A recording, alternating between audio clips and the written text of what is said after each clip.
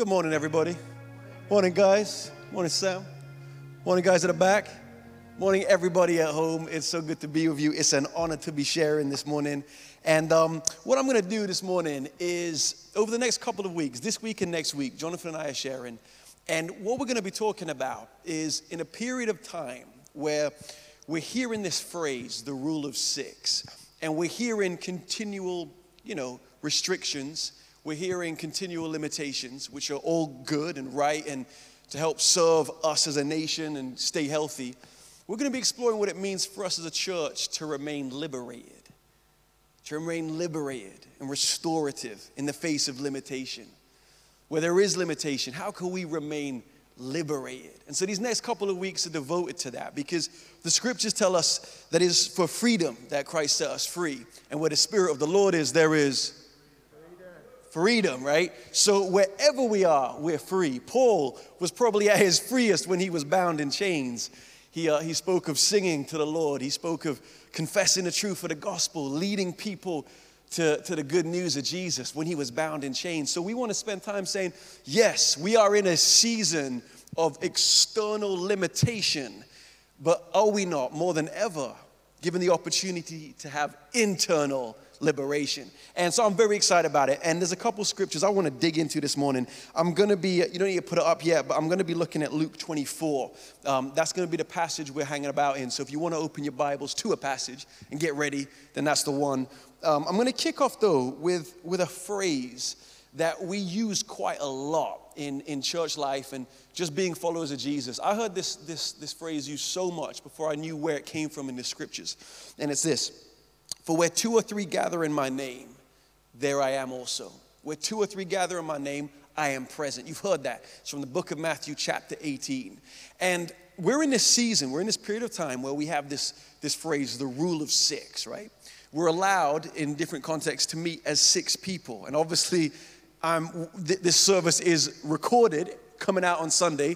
Things may change. Things change every day. But at the moment, that's a phrase we've really been listening to and has been kind of instructed to us. And it's so easy to see this season as defined by what we can't do rather than what we can do. And where I want to go this morning is exploring the fact that truly, when we gather as two, we gather as three, we meet with Jesus.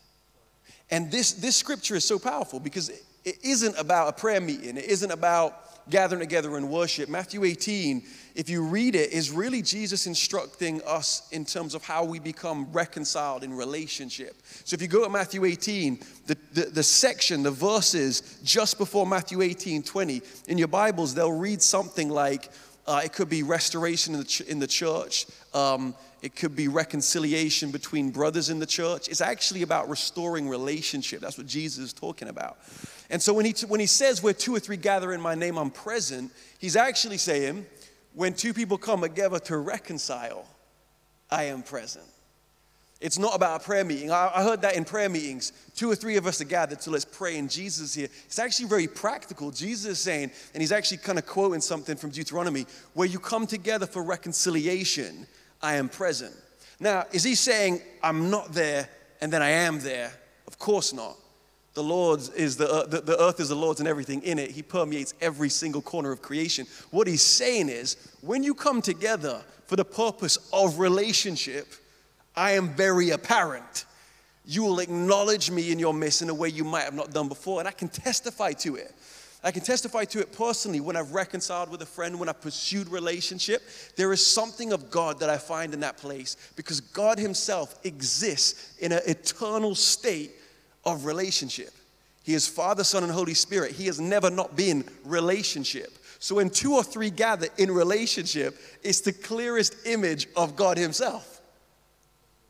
So when we're together as twos and threes, we represent God himself. We are made in his image. And Matthew 18 is so powerful because he's saying, I don't want any division amongst you. I don't want any division amongst you. If there's an offense, deal with it. And when you come together, you'll bear witness to my presence. You need one another. You need each other. Sam, I need you. You need me. We need each other to truly see God. We talked about this in the Justice series. We need each other because we're all stamped with his image. We're all defined by his image. So when I'm with you, James, I see something of God that I don't see anywhere else. There's a presentness of Jesus amongst us in twos and threes because we're bearing witness to him. I think that's amazing. So we can't gather in a congregation, but we can meet wherever he is present, right? We can't gather like we would normally. We have union, which is phenomenal. It's so good. And please come along. You'll see just what a special time it is. But there are restrictions of how and where we can meet. But we can meet wherever he is present.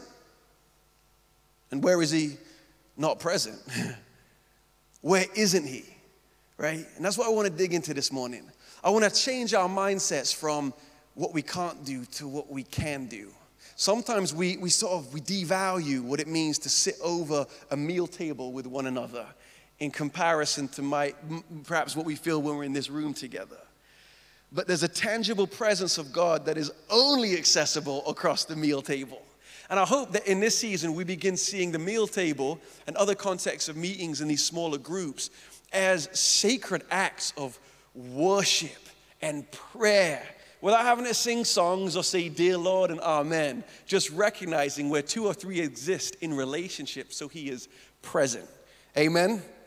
Christ in me, the hope of glory. That's true, right? Christ is in me, and it's the hope of glory. Christ in Andy is the hope of glory. So when I'm with Andy, I'm bearing witness to the hope of glory in a way that I can't on my own. I love it. That's a greeting that we could actually have with one another. It sounds super mystical, but our faith is mystical. To say to one another, I recognize Christ in you. It's not just Andy that I'm talking to, or James that I'm talking to, or Dom, or Phil at the back that I'm talking to. I'm interacting with Christ in you. Paul says it's no longer I who live, but Christ who lives in me. The life I live in the flesh, I live by faith in the Son of God who loves me. When I'm interacting with you, I'm interacting with Christ in you. So I've been thinking about this for a little while and just thinking, where is there a point in the scriptures that this is so evident? And my mind was kind of going around it. I thought, you know what? The road to Emmaus, right? There's this story that tells us about two people that were walking upon this road and they had this phenomenal encounter with Jesus. So let's turn there. Let's read this. This is Luke 24, and I'm going to read from verse 13. And just very, very quickly, the context of the scripture is this is post-crucifixion. Jesus has died. And the disciples whose journey we're about to join, they are living in the wake of his death and in the grief of what they feel in losing a friend, losing their teacher, losing Jesus. They're sad and they're disappointed, and they're leaving Jerusalem. One theologian puts it like this: they were between what was and what wasn't yet. Right? They were leaving Jerusalem and they were walking. They didn't know where they were going to go next. I mean, how would you if your expectation was this man, Jesus, was going to lead you into this whole new kind of liberation and this whole new place of being, and then he's dead, right? And so that's where the journey begins. Luke 24 verse 13 says this: that very day, the two of them were going to a village named Emmaus, about 7 miles from Jerusalem. And they were talking with each other about all the things that had happened. While they were talking, I love this. While they were talking and discussing together, Jesus himself drew near and went with them, right? So they're just walking along the road. They're talking about what has happened. And then it's as if this pathway kind of meets their road and Jesus joins it. And suddenly the two become three. And Jesus is walking along with them. Jesus drew near to them. Verse 16, but their eyes were kept from recognizing him. For the sake of time, I'm going to stop throughout these scriptures and just kind of throw out some thoughts that I think apply to us. But their eyes were kept from recognizing him. They were walking disappointed, probably disillusioned, deep in their grief, talking about the pain that they just experienced. Jesus comes next to them. These are the disciples of Jesus, mourning the death of Jesus, and Jesus comes next to them, and then it says, but their eyes were kept from recognizing him, recognizing the very person that they were grieving. Why? I don't believe, and if you dig into some of the scholarship on this passage, it's pretty apparent, this isn't saying that God prevented them from seeing Jesus. That's not what was happening here. This is something far more specific to what it means to walk out disappointment and walk out a season of pain. Their eyes were kept from seeing Jesus because they weren't capable of it in that moment. They weren't looking in the right way. They didn't have eyes to see Jesus in that moment. I'll put it this way, just to make it real practical. I'm not a car guy. I've never been a car guy. I've never been into cars, didn't really understand cars. Whenever there'd be conversations about like favorite cars, I would just mute myself or just say something ridiculous, much like when Jonathan and I talk about football. And I'd learned to drive this year, and I got a car, and I realized that you'd get in the car in the morning, and the windscreen is like pretty difficult to see through if it's sort of misty and cold. And it's taken me a little while to realize how you demystify the window quickly, which means for a period of time, I was driving with pretty limited vision, and pretty dangerously. So I'd be driving, and like, man, how'd you like, I'm like windscreen wipers on a dry windscreen, and peering through a little gap. This isn't the case anymore. I'm safe out there on these roads, but looking through a limited gap, and I literally had restricted vision of the road until I learned, turn up the AC and demystify the windows. So, but that kept coming to me when I think about this. But their eyes were kept from seeing him. Their lens was so defined by their pain and their disappointment that they didn't have the faith to see who was walking next to them. It's really about how we see. How we see defines what we see. So if my windscreen is misty, I just cannot see the road. My eyes are kept from seeing the road. It's not that it's impossible, it's just limited. I can't do it. And I wonder how much we might relate to that this year. A year of loss and disappointment and confusion and unmet expectations and dreams. That our eyes have the lens of our eyes has just become slightly mystified. That perhaps, like these disciples, we can't see that which is so obvious for us to see. The scriptures in Hebrews says that faith comes by seeing, right? Have I got that right? Sorry, faith comes by hearing. Yeah. Thank you, James. That's what we need each other. We need each other. Faith doesn't come by seeing. Faith comes by hearing. The reason that's so important is just because it's apparent and it's blatant, as we're going to see more in the story, blatant in front of me, doesn't guarantee I have the faith to see it. Faith comes by choosing what I'm going to see in a situation. When Jesus walks into the house of the little girl who's passed away and resurrects her from the dead, he didn't walk in to see the apparent, blatant, physical potential for a resurrection. That wasn't what was in front of him.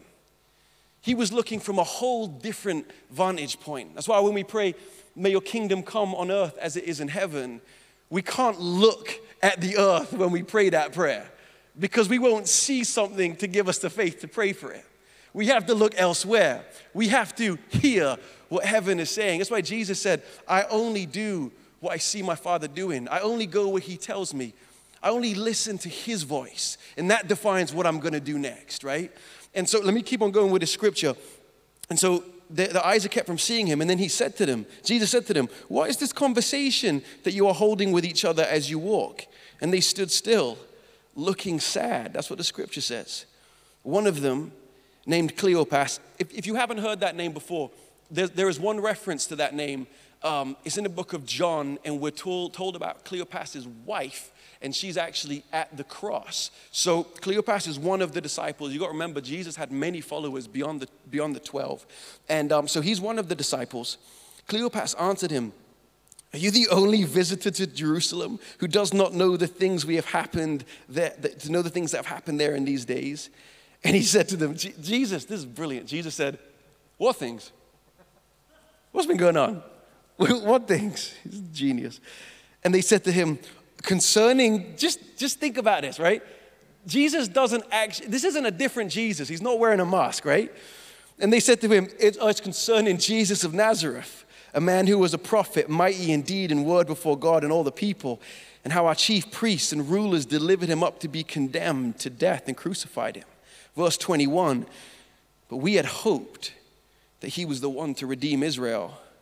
Yes, and besides all this, it is now the third day since these things happened. We had hoped that Jesus was going to come through for us. We had hoped that something was going to happen that didn't end up happening. Can anybody relate to that? We had hoped that this would happen. The first sermon that I did in lockdown was on hope. And it was just after Kara, I was talking about Kara being in the hospital, and I talked about hope and suffering producing hope. And I was just struck by it, of like, there's certain things I've hoped for since that sermon that haven't come to pass in the way that I expected. Maybe you can relate. I had hoped that this would happen. And it gets even more poignant when they follow up with, but it is now the third day since these things had happened. These are the disciples of Jesus. What had Jesus been prophesying throughout his ministry? On the third day, as it was with Jonah in the whale, on the third day, you can tear the temple down, and in 3 days. It is now the third day. Just go with me on this. It's the third day, and what we had hoped for hadn't happened. Because everything that Jesus had told us that would happen would be defined by the third day. On the third day, they had the expectation, if they had got what Jesus was saying, many of them didn't understand, but if they had understood what Jesus was saying, they would have understood him saying, on the third day, I will rise again.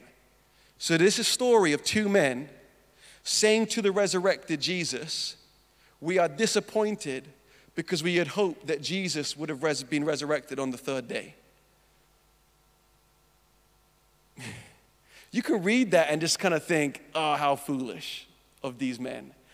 But this scripture, the word must become flesh, right? The word is living and active, a double-edged sword that pierces through bone and marrow. It's something for us right now. They were telling the resurrected Jesus that they were disappointed that he wasn't resurrected.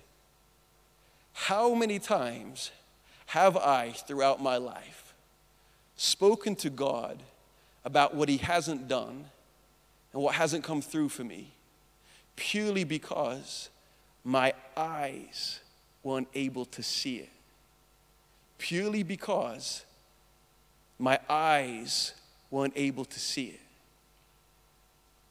How many times have things actually gone my way and I just didn't see it? I just didn't have the perspective. I just didn't have the enlightenment. Paul prays in Ephesians, may the eyes of our hearts be enlightened. How many times? John read from Joshua 1. It's such a powerful scripture. Joshua is instructed before going to the fortified cities to take these, like Jericho, down. He is not called to gather the army and make them stronger and come up with strategy. He's commanded to simply be courageous and meditate. Meditation is the act of redefining your perspective. Meditation is choosing to ascend to a higher vantage point and see things from a different place. Joshua's battle wasn't won by the sword, it was won by his perspective. He no longer saw a fortified city as something that was impossible to break through. He had a whole different vantage point. How many times has our eyesight, our mindset, the way our heart has been postured and positioned, defined what God has done in a way that was never him? Is this making sense? Are you with me on this? This is the most basic phrase I could ever say. But what you look at defines what you see. What you look at defines what you see. Check this out. This is from Exodus 14, when the Israelites are leaving Egypt. When Pharaoh drew near, check this out. The people of Israel lifted up their eyes. They're by the Red Sea, right? The people of Israel lifted up their eyes, and behold, the Egyptians were marching after them, and they feared greatly. So they have just been liberated from Egypt. When they look to the Egyptians and see them and behold them, they begin to fear greatly. What we behold defines what we believe. They had the opportunity to be in the most peaceful, and liberated place that any man or woman could ever be. How? They had just seen God move in miraculous ways over Egypt, bringing them out. He brought the locusts. He brought all the different signs. Pharaoh, you must let my people go. And now they've gone. They've left, right? They've left. God has done the miracle. They've left. Now it's just an ocean that's got apart. I mean, this is a generation of slaves that have left. That's easy work, right? But as soon as they look to the Egyptians, as soon as they behold the Egyptians, they change what they believe is possible for what God could do next. What we behold defines what we believe, which is why we have to meditate on His word, which is why we have to engage in our spiritual perspective. We cannot live just day to day thinking that swiping down on the news and just dipping into the scriptures for a couple of minutes is going to give us any different perspective than anybody else on the planet. We have to meditate, have our minds permeated by a different perspective with a different word. That's the only way that Christ in me, the hope of glory, can escape through the shell of this man and actually influence people around us. Now more than ever, we must meditate. I've actually created an app. I've shared this a few times. It's completely free. It's a charity. It's just called Live From Rest. And it's an app that is helping people meditate in the way of Jesus. Because meditation might feel like a strange word for you and it might be difficult to digest. And you can download the app for free, Android, iOS, Live From Rest, and get into a rhythm of meditating on the scriptures. Not just reading them and studying them, but meditating on them. Allowing them to actually permeate through your being and redefine what you see. So these guys are stopped from seeing Jesus in front of them just because of the perspective that they had. The very thing they hoped for was right in front of them. It was there the whole time. 28, verse 28, we're going to jump down a couple verses. Verse 28 says this. So they drew near to the village to which they were going. This is Jesus again. Don't think that Jesus is this serious, solemn man. Who are you guys talking about? Oh, Jesus. No, I never heard of him. Check this out. They drew near to the village where they were going, and he acted as if he wasn't going any further. He acted like he wasn't going any further. But they urged him to stay, strongly saying, stay with us. It's evening, and the day is now far spent, right? So what does this say to me? Because this isn't just like a story. This is alive. This is something for now. What does this say to me? God is everywhere. He's with us. He's present. He never leaves the room. He's always here. But he wants to be invited in. Andy, I love that song that you've been singing, a new song about his presence and how present his presence is. He's always present. He can't be anywhere else than where he is, and he is everywhere. Can I ascend the heavens? Can I go to the depths? No, you're there. You're everywhere. In him we live and move and have our being. But it is when we invite him into our space, into where we live, into our perspectives, that's when everything changes. Why? Because he is a gentleman. He is kind. He doesn't just break down the door, he knocks on it. And he waits for us to answer. He invites us into our lives so that we can actually be restored and renewed. That's how gracious he is. He acts like he's going along, so he gives them the opportunity to invite him in. I really like that, because that means we have a God who lingers, a God who waits for us, a God who gives us the opportunity to invite him. All right, the last section of this. So he went in to stay with them, verse 30. And when he was at the table with them, he took the bread and blessed it and broke it and gave it to them. And their eyes were opened, and they recognized him. And then he vanished from their sight. Oh, I love him. Then he went. And then they said to each other, did not our hearts burn with us while he talked to us on the road, while he opened to us the scriptures, right? Oh, it's like the end of a film where the kind of twist happens and you're like, oh, I knew there was something coming at the end of this story. I knew it. There was an intrigue in them the whole time, but their eyes were opened when he broke the bread, right? I called up my friend Joseph, who's Jewish, lives in Israel. Called him up the other night. I said, Joseph, tell me about, from a Jewish perspective, tell me about breaking bread. And he said, well, yeah, it's not your kind of very civilized, English wafer breaking of communion in a service. No. This is the feast, right? This is the family around the table. This is ripping apart the bread to eat it. This is sharing a feast with one another. So Jesus, a guest in the house, it was usually just for the father or for the oldest son who had the honor of breaking the bread and blessing it. Blessed are you, O God, who brings forth bread from the earth, right? But Jesus did it. So Jesus was honored as a guest. Oh, check this out. And he broke the bread, and then their eyes were opened. And there's something about this. They honored him. They invited him again to break the bread. They honored him. And in the breaking of the bread, their eyes were opened because perhaps they'd bear witness to Jesus doing that before.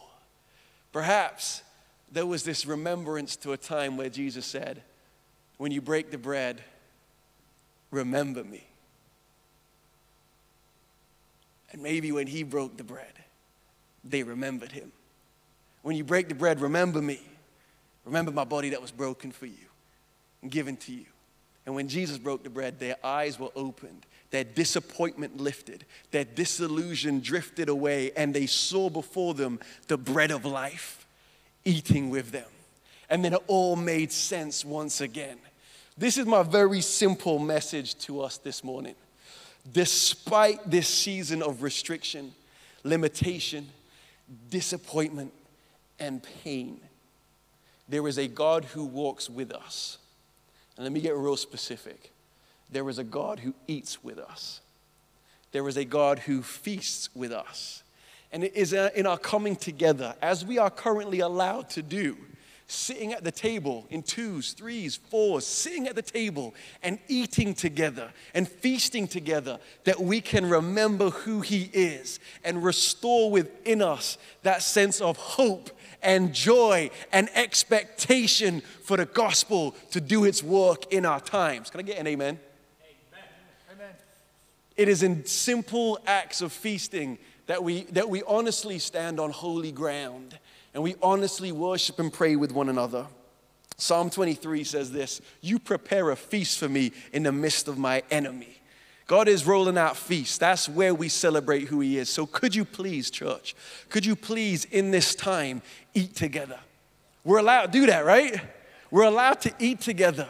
Can we eat together and feast together and be reminded of who he is? Could you invite someone over to your house that you may never have invited over before, just to see Christ in them like you've never seen in anybody else? Could you remember together who he is and what he's doing?